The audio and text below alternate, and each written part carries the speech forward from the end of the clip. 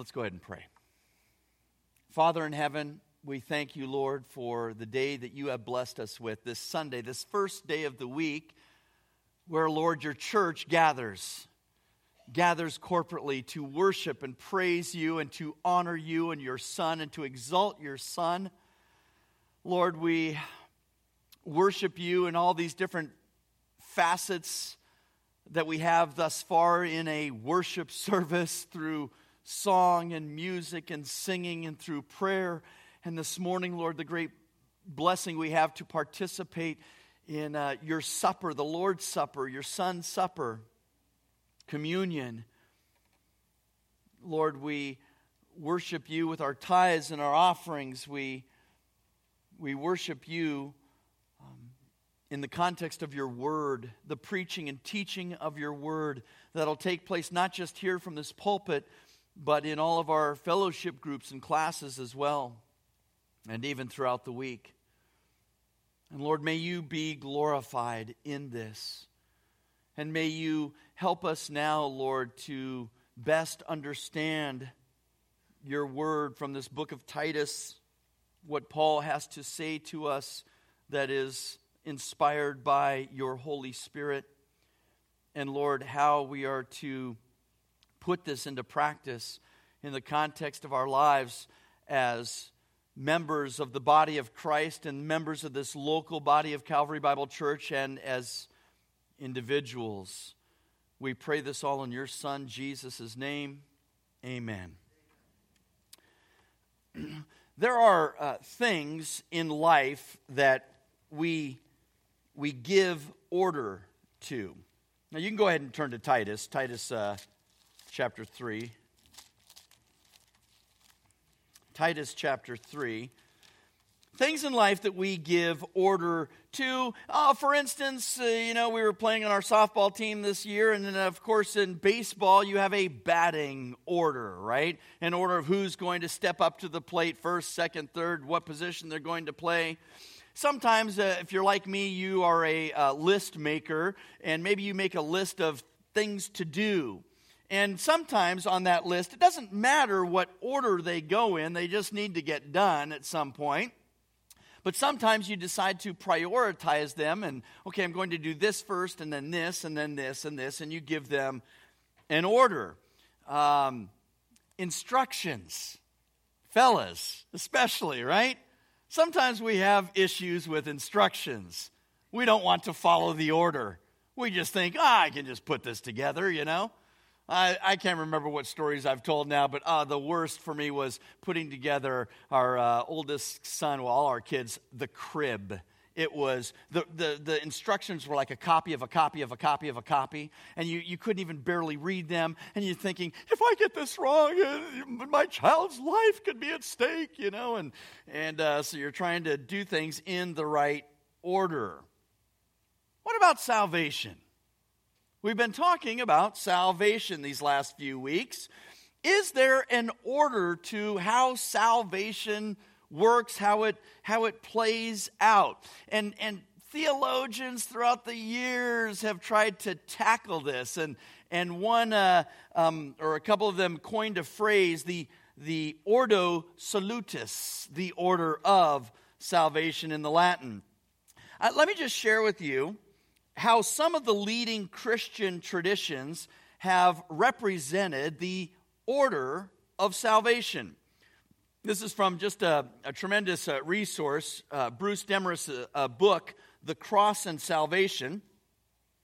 The order of salvation in Roman Catholic theology, for instance, is usually expressed in terms of the grace mediated by the church's sacraments, starting with baptism. That would be first and foremost in the order of things. Baptism, of course, occurring with an infant especially, which they say imparts supernatural life by regenerating the soul and uniting it with Christ. In addition, water baptism is said to remove the guilt and penalty of original sin. The order continues with the sacraments of confirmation, the Eucharist, which is Mass and communion, penance, and extreme unction, otherwise known as last rites. These are all works of righteousness, things that you would do for salvation. Lutheran theology also came up with an order of things. Lutheran theology seeks to define and distinguish the Holy Spirit's multiple acts of grace without creating an artificial separation of each one. The elements are kind of more or less melded together, and they all have an overlap with one another. There's another theology known as Arminian, not Armenian, Arminian theology, which typically represents the order of salvation in this way. There is a universal external calling, whereas God extends the call to salvation to all people by a general work of the Spirit in the soul and by explicit gospel proclamation. Then prevenient or preceding grace, which then allegedly proceeds universally from the cross, alleviates the effects of depravity upon people, thereby freeing all persons for moral and spiritual action. This would then be followed by repentance and faith, since every person is transformed by that prevenient grace. The human will is now capable of freely turning from sin unto Christ. I hope you're following me with this. Given the fact that God commands sinners to work out their own salvation, conversion then is a synergistic activity, meaning it is both God and man in combination for a person's salvation. It then continues with justification, sanctification. Finally, there's perseverance, which is where things really kind of get dicey, because many Arminians believe that you can lose your salvation if you are not persevering in the right way or persevering enough. This takes us to another form of theology, covenant reformed. And this theology insists that every aspect of salvation is grounded in the covenant of grace. It occurs in union with Christ and is brought forth by the Holy Spirit. That sounds, it doesn't sound so weird. And lastly, we would give you evangelicals in the broadly Reformed tradition. That would be us here at Calvary Bible, which insists that the whole of salvation from eternity past to eternity future proceeds from the grace of God, centering on the work of the Lord Jesus Christ, and is then wrought by the power of the Holy Spirit. Now, after considering Scripture in all of these matters, Demarest comes to these overarching conclusions about this possible Ordo Salutis, which I think are scripturally sound. He basically comes up with 4 categories. The first is the plan and provision of salvation. And that, of course, would be everything that God has already predestined before the foundation of the world back in eternity past, right? Secondly, then we have the application of salvation. This is all that happens to somebody at the time of conversion. Thirdly, there's the progress of salvation, which we call sanctification, right? Now you've been converted. It's your life between then and when you would die and go to be with the Lord, or he would return. And then, fourthly, we have perfecting of salvation, which is what we understand as glorification, when we are finally fully resurrected with Christ, new body, souls together, and we get to live perfectly with him in his eternal kingdom. To try to break it down more into a further ordering starts to get extremely difficult. And I tell you all of this because this morning we will continue to look at 3 more aspects of salvation that people often wonder, where do these kind of fit into the order of things, if indeed there is an order of salvation. So, you got your Bibles open there to Titus chapter 3. If you are able, please stand with me for the reading of God's Word. We will continue to read again verses 4 to 7, Titus chapter 3, where the Apostle Paul, under inspiration of the Holy Spirit, says, "But when the kindness of God, our Savior, and His love for mankind appeared, He saved us. Not on the basis of deeds which we have done in righteousness, but according to His mercy, by the washing of regeneration and renewing by the Holy Spirit, whom He poured out upon us richly through Jesus Christ our Savior, so that being justified by His grace, we would be made heirs according to the hope of eternal life." This is the Word of God. You may be seated. Now, so far in our study here, the salvation study, we've considered salvation in the first two parts, which is the kindness and love of God, followed then by the mercy of God. And this week we consider the role of the Holy Spirit of God in salvation. And we'll look at that in three respects.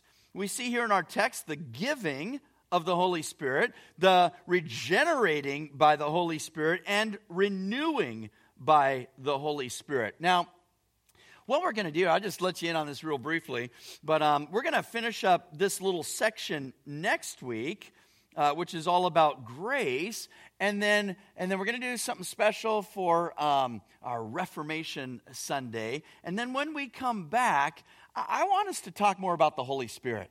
I just think that is an area that we could do with some more teaching and understanding. And so I'm going to spend a few more messages. We're going to kind of jog back to this and just kind of talk more in-depthly about the Holy Spirit. So you're not going to get everything about the Holy Spirit today, mind you. It's just going to be pertaining to what we see here in our text. And we're going to start out and go back to, we're going to start at the end here and work our way backwards. Verse 6. Verse 6. This is the giving of the Holy Spirit, where Paul says, "Whom He poured out upon us richly through Jesus Christ, our Savior." Now, the He that's doing the pouring is, of course, God the Father. It is the Father that is our loving and kind Savior of verse 4. It's the Father who showed us mercy, and it's the Father who saved us, both in verse 5. So the He of verse 6 is still referring to the Father having poured out the Holy Spirit upon us, who have been regenerated and renewed. At this point, we should ask some questions, such as who or what is the Holy Spirit, and what is the relationship between Father, Son, and Holy Spirit? And the first explicit meaning of the Holy Spirit in the Bible is right there at the beginning of Genesis 1, verse 2. Genesis 1, verse 2, which reads, "The earth was formless and void, and darkness was over the surface of the deep, and the Spirit of God was moving over the surface of the waters." Now, the Hebrew word there is ruach, which has multiple meanings, but at its core, it means breath. It means wind. It means spirit. As spirit, it literally means to breathe quickly in the sense of animation, animating something. But it also refers to the spirit of the living, breathing being, dwelling in the life of men and animals, and of course, as the Spirit of God.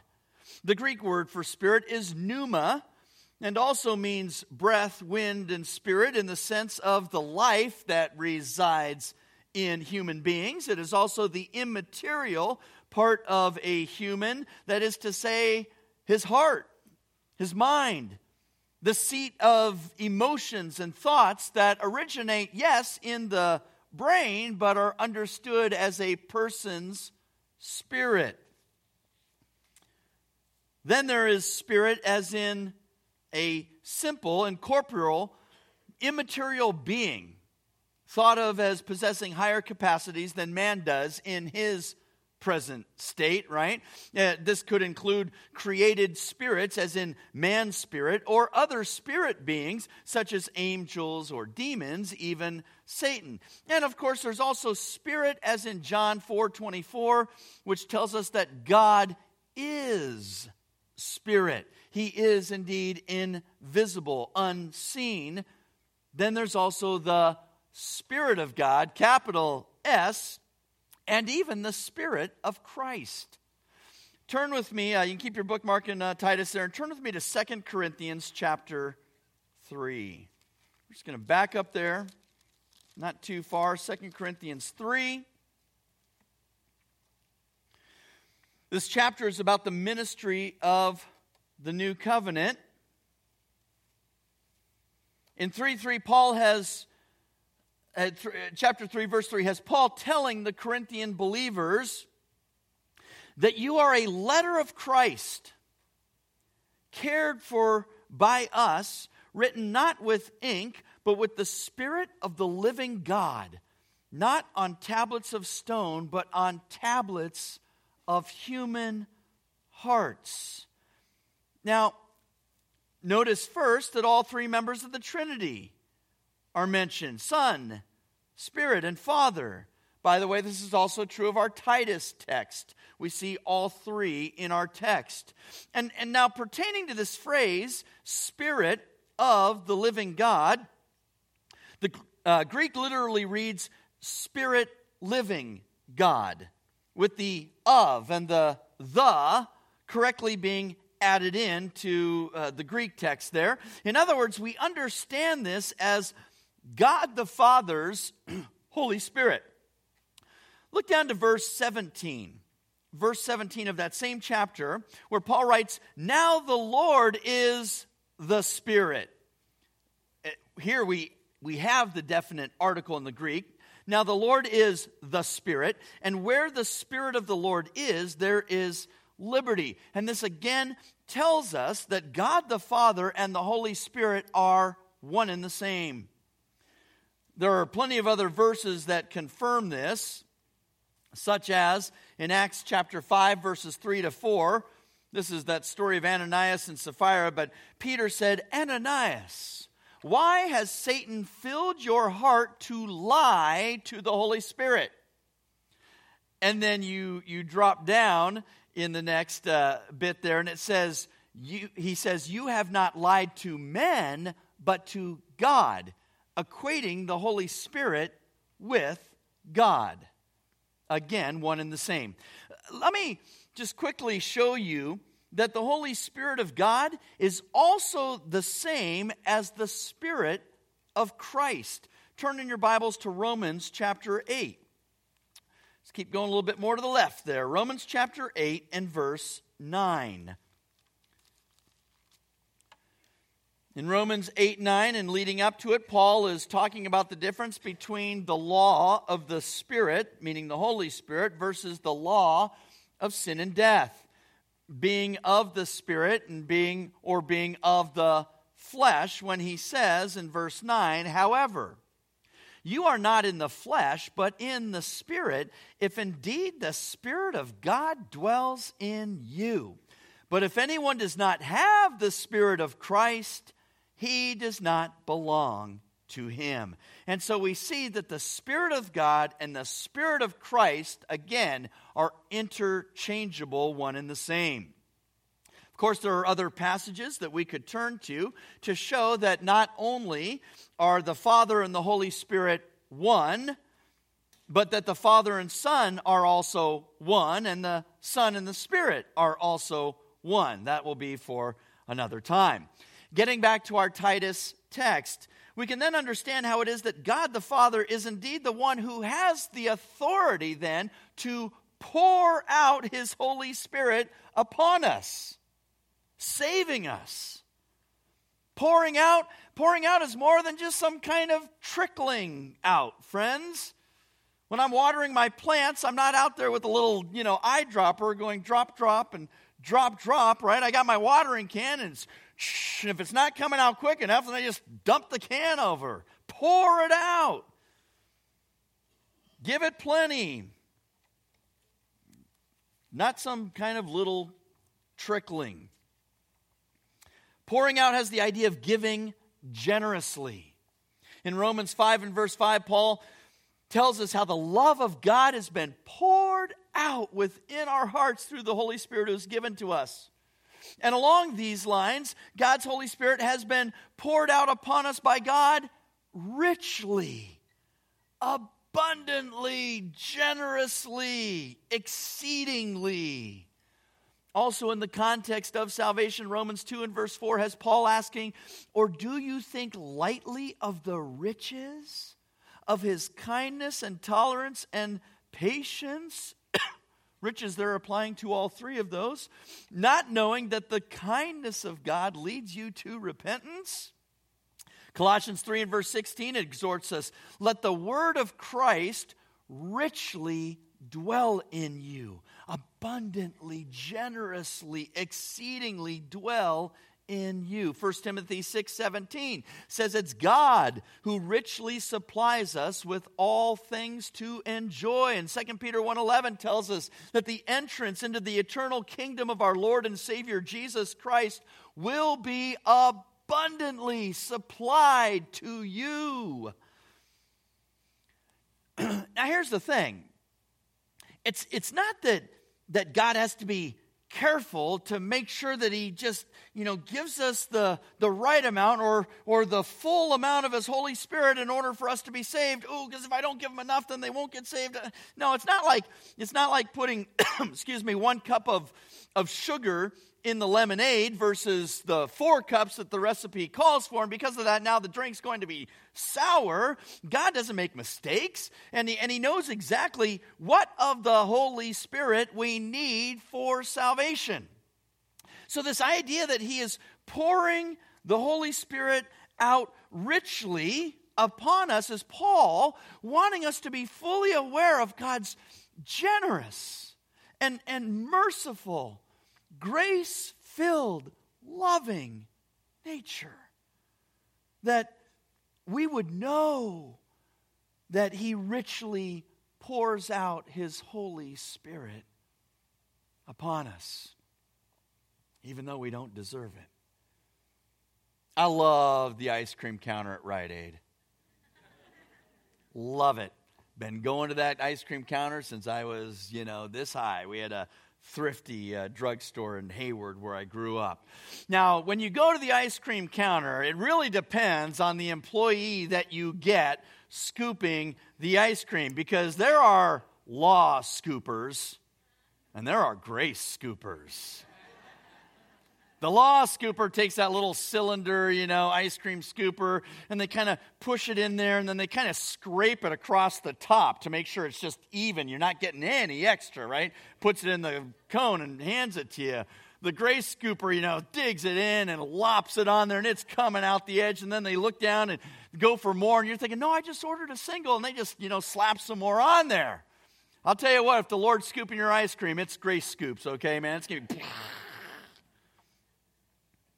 I love Isaiah 55:7. Let the wicked forsake his way, and the unrighteous man his thoughts. Let him return to the Lord, and he, the Lord, will have compassion on him, and to our God, for he will, what? Abundantly pardon.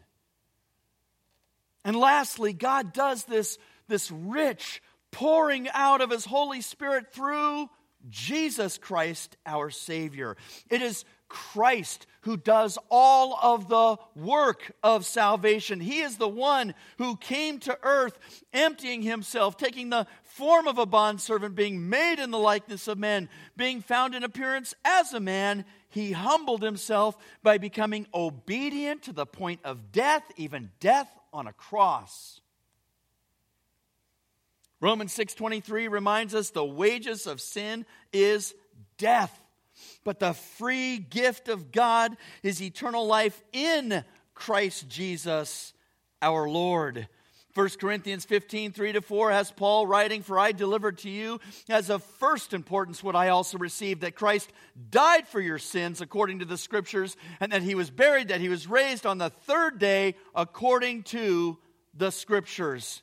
And of course, Acts 17:30, therefore, having overlooked the times of ignorance, God is now declaring to men that all people everywhere should repent. That's the question. Will you accept Jesus Christ as your Savior today? Right here, right now. There are, yes, such things as deathbed conversions. There, of course, is the thief on the cross. We are so thankful for that. Baseball great Ty Cobb was one of those deathbed conversions. The man played 3,033 games and for 12 years led the American League in batting average. For 4 years, he batted over 400. On his deathbed of July 17th, 1961, he accepted the Lord Jesus Christ as his Savior, saying this, quote, "You tell the boys I'm sorry it was the last part of the ninth that I came to know Christ. I wish it had taken place in the first half of the first." End quote. But friends, we have to be reminded too, the deathbed conversions really are the exception. They're not the rule. Today is the day of salvation. Today is the day of your salvation if you have yet to put your faith, hope, and trust in the Lord Jesus Christ. Don't wait. So let us now turn our attention as to what the Holy Spirit is actually doing at the time of salvation. Whereas Jesus provides that atoning sacrifice, the Holy Spirit provides the work needed in the heart of those who will believe. That takes us to our second point, regenerating by the Holy Spirit. Regenerating by the Holy Spirit. We return to verse 5 to get a running start here. So back in, oh man, I should have put my little, there it is in there. My marker. Verse 5, to get a running start. He, that's referring back to the Father, He saved us not on the basis of deeds which we have done in righteousness, but according to His mercy by the washing of regeneration and renewing of the Holy Spirit. Now, there are some different viewpoints in regard to this phrase, by the washing of regeneration and renewing by the Holy Spirit. And questions come up such as are these two separate events or are they one and the same? Does washing go only with regeneration or renewing as well? Does the Holy Spirit only go with renewing and regeneration as well? And I believe the best way to understand this, grammatically speaking, is that this is two aspects of one event, whereas washing applies to both regeneration and renewing, both of which are accomplished by the Holy Spirit. Now, washing here is not about a literal or physical washing as in baptism, but rather it is used as a metaphor for spiritual cleansing, meaning the removal of one's sins.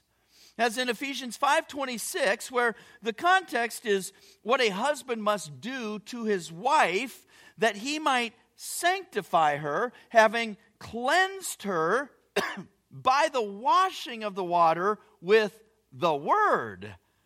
It's the Word of God that washes. It's the Word of God that cleanses. Turn with me to John chapter 3. John chapter 3. It's that classic story of Nicodemus coming to speak to Jesus.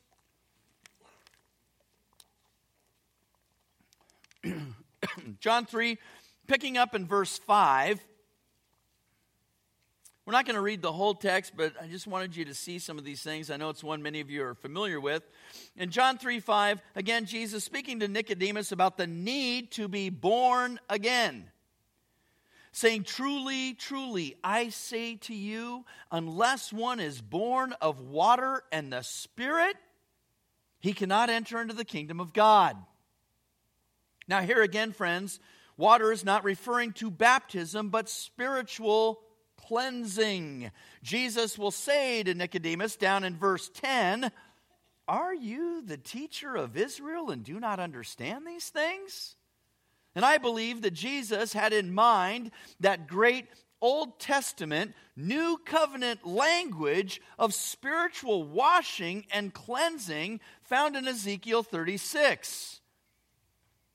Where there, God says through the prophet, "Then I will sprinkle clean water on you, and you will be clean. I will cleanse you from all your filthiness and from all your idols. Moreover, I will give you a new heart and put a new spirit within you. And I will remove the heart of stone from your flesh and give you a heart of flesh." In this case of our Titus text, cleansing that is taking place is through regeneration and renewing. Now, these two terms can have similar meanings. Regeneration in the Greek is a compound word from again and generation, or to generate. So again, generating. And it can be also restoration, renovation, rebirth. Even Webster's says formed or created again, spiritually reborn or converted, restored to a better, higher, more worthy state. And these are all good definitions. I don't know why my mind went there, but I remember catching lizards as a kid and stuff, and if you grab the lizard by the tail, sometimes what happened? Tail pops off, right? But never fear, because it will regenerate itself. And it will have a tail as good as new in no time. I scraped up my leg this season playing on the softball team here. The skin on my leg didn't just die and get left somewhere out there in the dirt. But eventually, it scabbed over. And it actually regenerated itself, giving me new skin. In the broader culture of the Bible, it was used to describe the restoration of something to its original pristine state. The earth, of course, was restored after the flood. The Jews believed that the Messiah would restore Israel to her rightful rule and reign. It's used, this word, in Matthew 19:28 as to what's coming for the whole of creation when Jesus said to his disciples, "Truly I say to you that you have followed me, you who have followed me in the regeneration. When the Son of Man will sit on his glorious throne, you also shall sit upon 12 thrones, judging the 12 tribes of Israel." Now, for a sinner who is fully, totally, completely depraved, dead in our trespasses, with no ability to change our pitiful state of unrighteousness, the only hope of eternal life is if we can receive a new spiritual nature by being regenerated, which is to say that our soul can undergo a spiritual rebirthing. Back in that John 3:3 passage, in his conversion with Nicodemus, Jesus answered and said to him, "Truly, truly, I say to you, unless one is born again, he cannot see the kingdom of God." We must be born again. We must be regenerated. Listen to the way some of our greatest theologians and preachers have described regeneration. He's a more on the academic side, but Louis Berkhoff in his systematic theology gives this definition: regeneration is that act of God by which the principle of the new life is implanted in man, and the governing disposition of the soul is made holy, meaning holy in God's eyes. 18th century preacher George Whitefield, he's one of my favorites because Whitefield was an actor. George Whitefield believed regeneration is that instantaneous creation wrought on the soul by the Holy Spirit, producing new inclinations, new desires, and new habits. As the Spirit quickens people dead in trespasses and sins, they become partakers of the divine nature, thereby being renewed in the divine image. in his own words, quote, our souls, though still the same as to essence, yet are so purged, purified, and cleansed from their natural dross, filth, and leprosy by the blessed influence of the Holy Spirit, that they may properly be said to be made new. End quote. Charles Spurgeon believed regeneration involves the spiritual renovation of one's entire being, the implantation of the divine life, and mystical union with Christ. The new birth is a change of the entire nature from top to bottom in all senses and respects. End quote.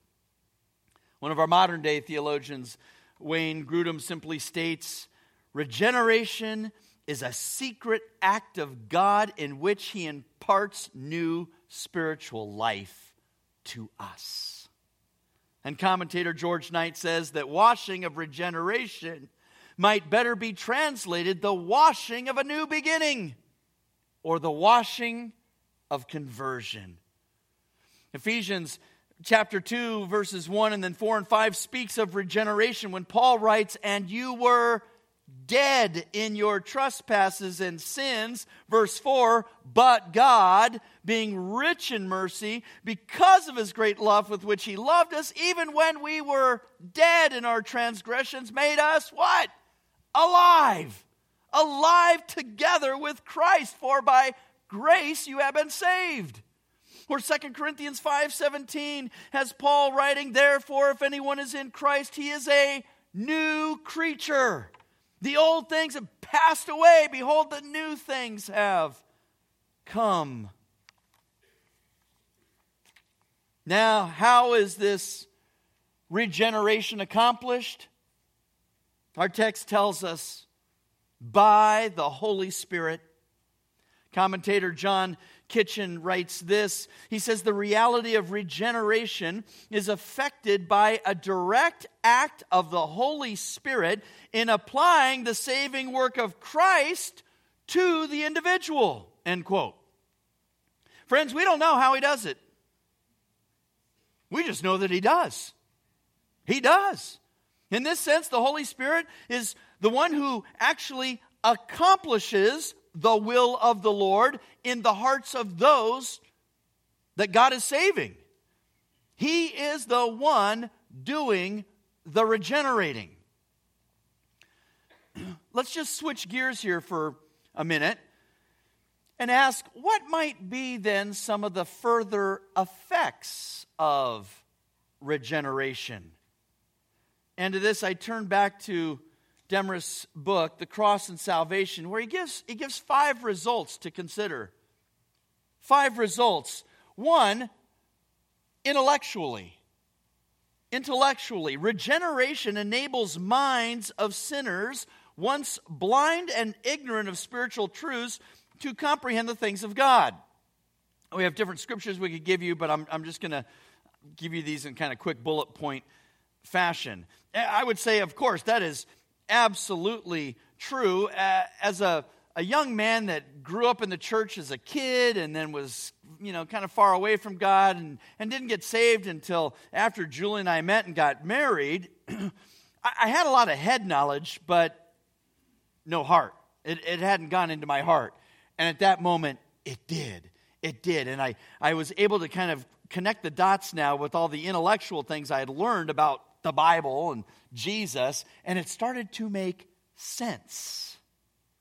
Also, volitionally, the new birth liberates believers' wills from moral bondage, enabling them to affirm and pursue kingdom values. In other words, friends, now with this regeneration, we have new affections, we have new cares, we have new wants, we have new desires towards godly things, towards the kingdom.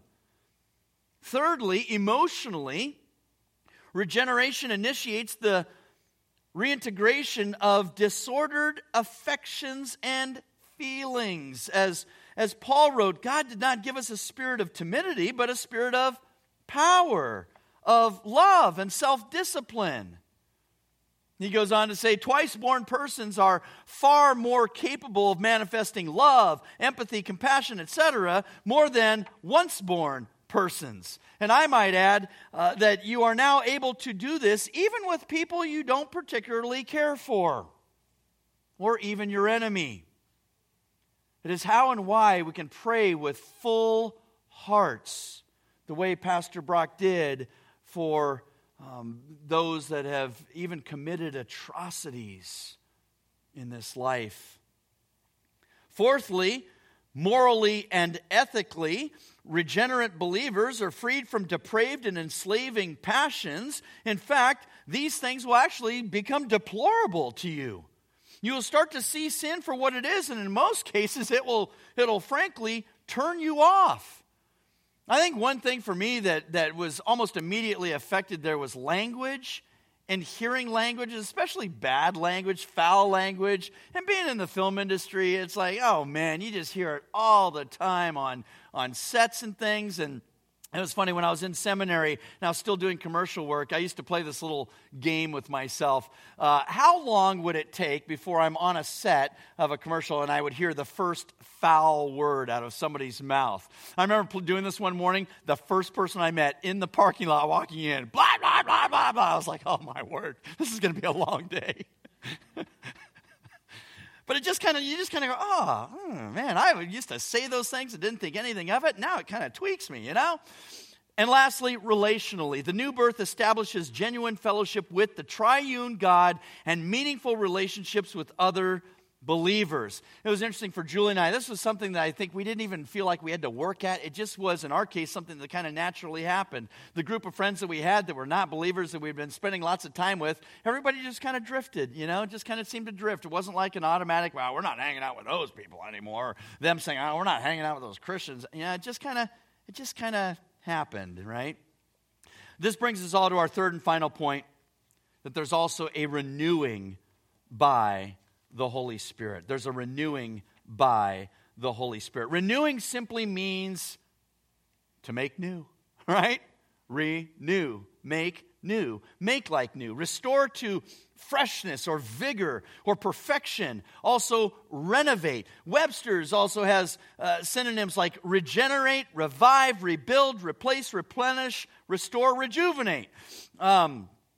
Here's a little piece of trivia for you. Did you know that every 5 minutes, some 5 million cells in your human body are destroyed and replaced? They are renewed. Your body, by God's design, renews itself. You might be familiar with the life cycle of some plants. They start out as seeds. A seed ends up in the ground where it germinates. It opens up. Its roots start to reach into the soil, grabbing onto water and nutrients. And the plant continues to grow and mature. It blooms. It produces seeds. And then what? It dies, right? It dies. And of course, the seeds go into the ground. And this cycle of renewal continues. Autumn, of course, is a time of dormancy or death. Spring, a time of renewal. And of course, what we are interested in here is that, again, spiritual renewal. And our word here refers to new in nature. And while renewal and regeneration are close cousins, Kitchen again points out that the noun regeneration points to the act of entering new life, while renewing points more to the qualitative nature of that new life. End quote. We understand renewal in two respects. The first being at the moment of salvation. As a part of salvation, 2 Corinthians 5:17 tells us, therefore, if anyone is in Christ, again, he is a new creature. The old things passed away. Behold, new things have come. He is a new creature at that moment of being in Christ. In Romans 8:2, renewal is in the sense of being set free. For the law of the Spirit of life in Christ Jesus has set you free from the law of sin and death. In that sense, a renewal has taken place. And like regeneration by what means? Is one renewed? Same answer. The Holy Spirit. Brought on by the Holy Spirit. Accomplished by the Holy Spirit. Not of ourselves. And in the second respect, then, renewal is also that work of salvation that continues on as sanctification, right? The ongoing process of renewing and being renewed, as in 2 Corinthians 4:16, where Paul says, "Therefore we do not lose heart, but though our outer man is decaying, yet our inner man is being renewed day by day." Or Colossians 3 verses 10 and 11, which speaks of the new self who is being renewed to a true knowledge according to the image of the one who created him. A renewal in which there is no distinction between Greek and Jew, circumcised and uncircumcised, barbarian, Scythian, slave and freeman, but Christ is all and in all. Romans 12 and verse 2 tells us that we are transformed by the renewing of our minds.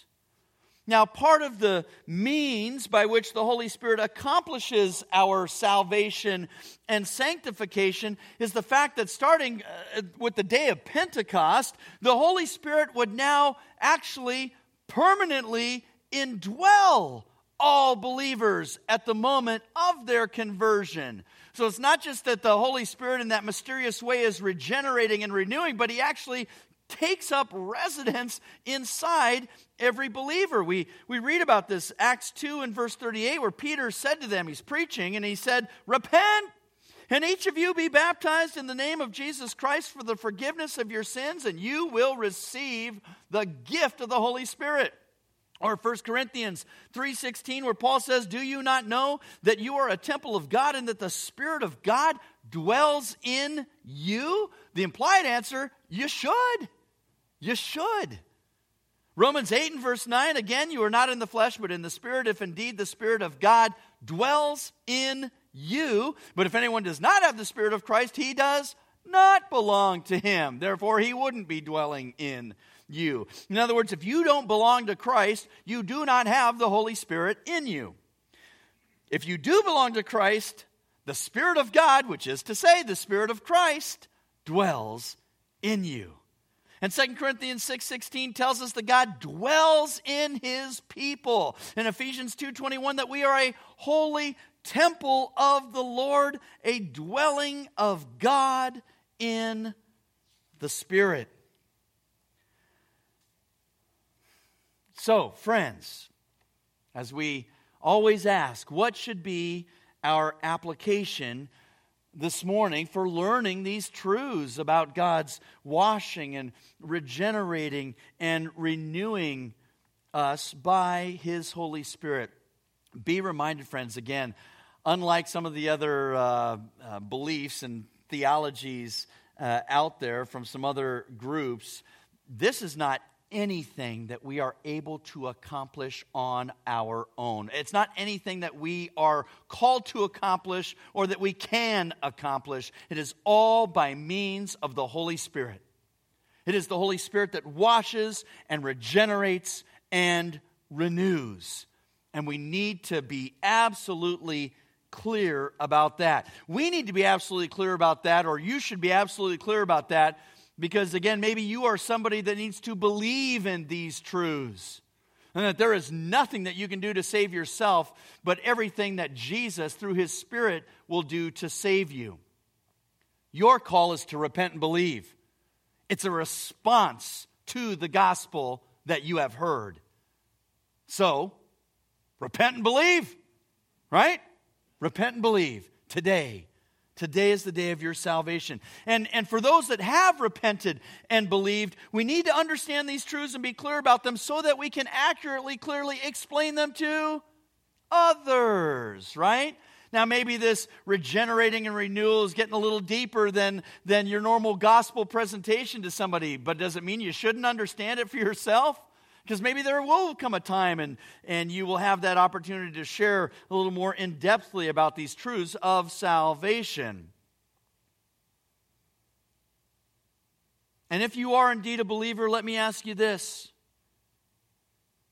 How should what you've learned about God's kindness, His love, His mercy, His rich outpouring of His Holy Spirit upon you, and all that Jesus has accomplished on the cross to make this possible for you, how should it affect you? How should it affect you? Beyond the fact that you are indeed saved.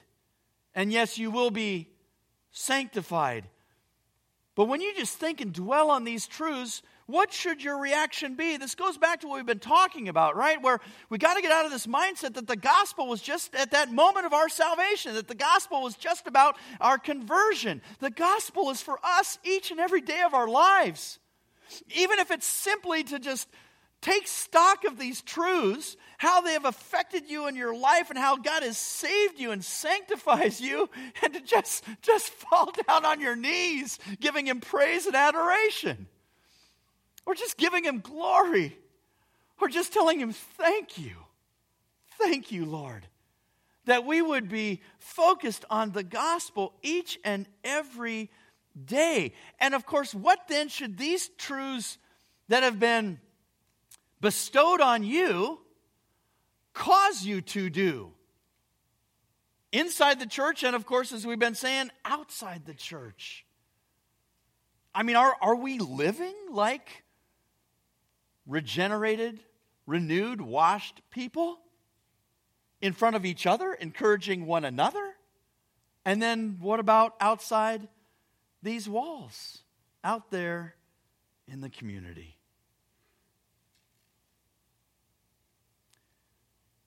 So if you're here this morning and you have yet to put your faith and trust in Christ Jesus, I pray that today is your day of salvation. I pray here you might pray your own prayer of repentance and forgiveness of sins, asking Jesus to forgive you, trusting that He is the one who has accomplished what needed to be accomplished on the cross for your salvation. Not just that He died, but He went into the ground and resurrected 3 days later so that you too could have forgiveness of sins and resurrected eternal life. And if you were a believer hearing this, that we would ask those questions. How should these truths affect me each and every day? Am I applying the gospel to my life each and every day? How is that affecting my interactions with others here in this body? How is that affecting my interactions with people outside these doors? Scripture quotations taken from the New American Standard Bible. Copyright by the Lockman Foundation.